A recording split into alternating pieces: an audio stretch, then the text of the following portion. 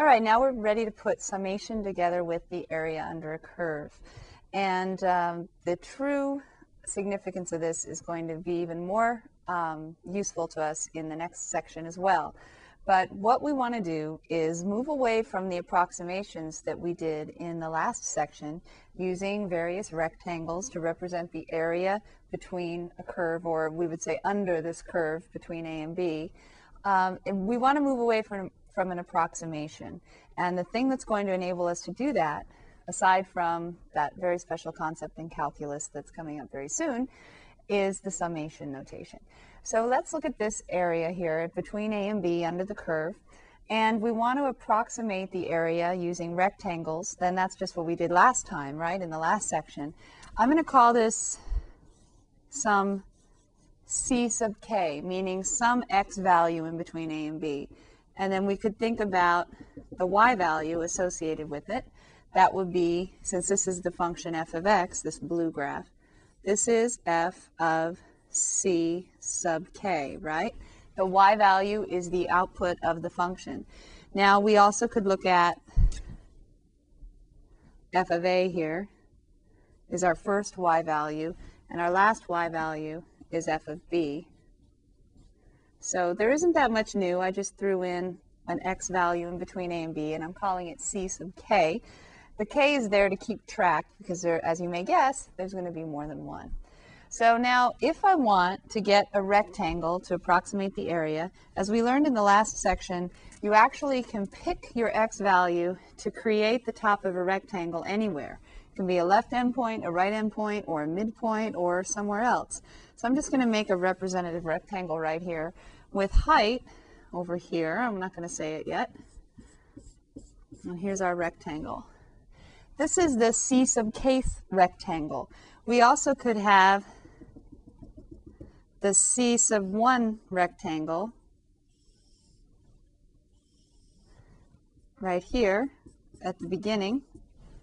And we could have the last rectangle at the end here. Notice I'm not necessarily making C sub n, the nth rectangle, be associated with B. It might be, C sub n might be a little less than B.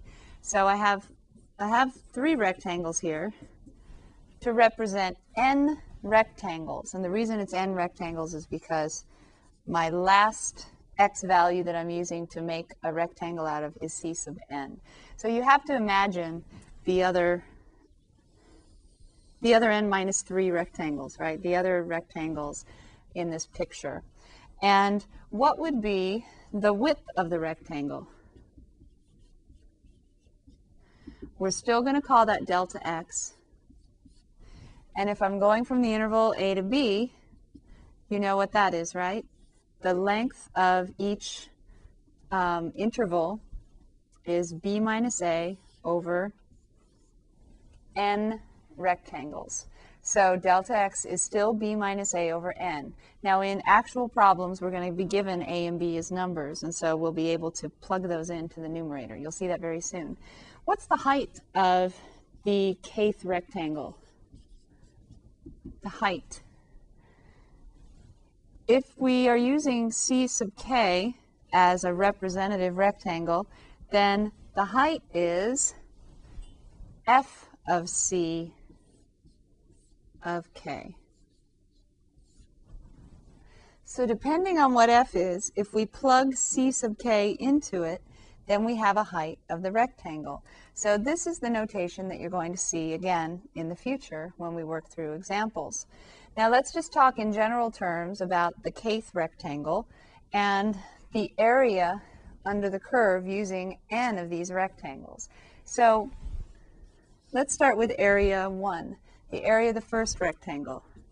That would be the height times the width, right? And the height is f of, and I've put f of a over there. I probably shouldn't have done that because it might be confusing.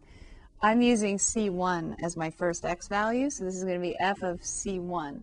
So f of c1 times delta x, which is f of c1 times b minus a over n, right? A2 the area of the second rectangle, fill in what that would be. It's always width times height, or height times width, and the height of the second rectangle is f of some x value that we're calling C2 times delta x again. So you could also write that as f of C2 times b minus a over n. I won't bother writing the b minus a over n each time for now. The kth area is the value of the function, the output of the function, for some input, some x value, c sub k, times delta x. And the nth area is f of c sub n delta x. Okay. Now we're going to be careful about what's C1 and what's Cn when we talk about left and right endpoints, possibly in an actual example. But theoretically, our nth rectangle has height f of c of n times delta x.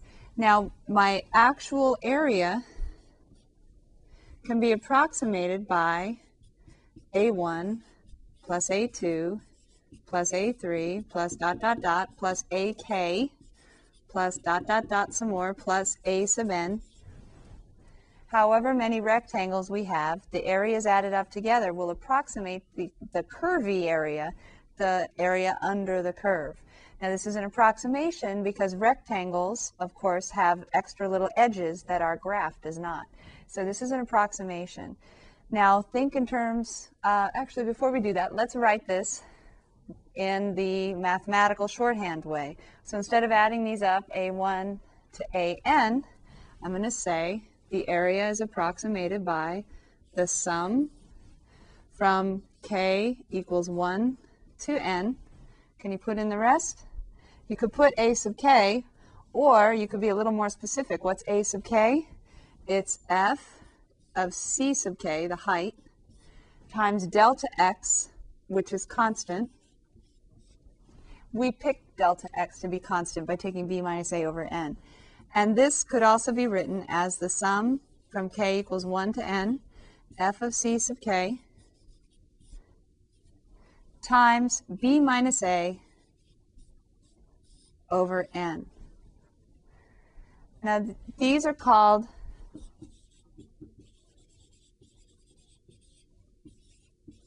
Riemann sums, named after, let me see if I can get the whole name, George Friedrich Bernhard Riemann, not to be confused with Carl Friedrich Gauss, who also is mentioned in this section. Riemann came a little bit after Gauss. By the way, Gauss, you may also remember Gaussian elimination. That's him too. Riemann's sum, and a lot of other things that Gauss did in his lifetime, the Riemann sum is named after him because he developed it. So when we talk about a Riemann sum, we're really just talking about a sum of areas of rectangles. Now the question is, though, this is still an approximation, right? And didn't I promise you that in this section we'd be able to get away with the approximations, get an exact area using summation, using Riemann sums? And the answer is yes, I did promise you that. So we have to think like calculus people now. We have to think like Newton and Leibniz. How are we going to take an approximation and make it better? If you recall from the last section, we made our approximations better by increasing our rectangles, right? So make the approximation better by having more rectangles. But it's still an approximation, right? You might say, I'm still not fixing the problem by having more rectangles. I have to do one more thing. I have to go one step beyond increasing n. I have to do the ultimate in increasing n. And what's that? If you're thinking like a calculus person and like Newton and Leibniz, you're thinking limit, right? You're going to take n to infinity. And you're going to say, what's the limit of this Riemann sum as you get more and more rectangles? And if I had a computer program, I could show you all those little rectangles over here in my picture. Let me head back here for a sec. These rectangles, if you imagine them getting skinnier and skinnier, more and more rectangles, the delta x is going to go to 0. Or you could say n is going to go to infinity. So we're going to take the actual area under the curve of this. Notice I drew it as a positive function, non-negative. The area under the curve of this function is the limit as n goes to infinity of the sum from k equals 1 to n f of ck times delta x, or I could say times b minus a over n.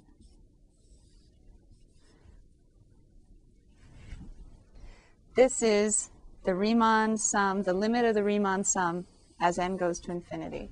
And that's our true area under the curve, provided the curve isn't negative. And we're going to talk about negative and positive functions very soon.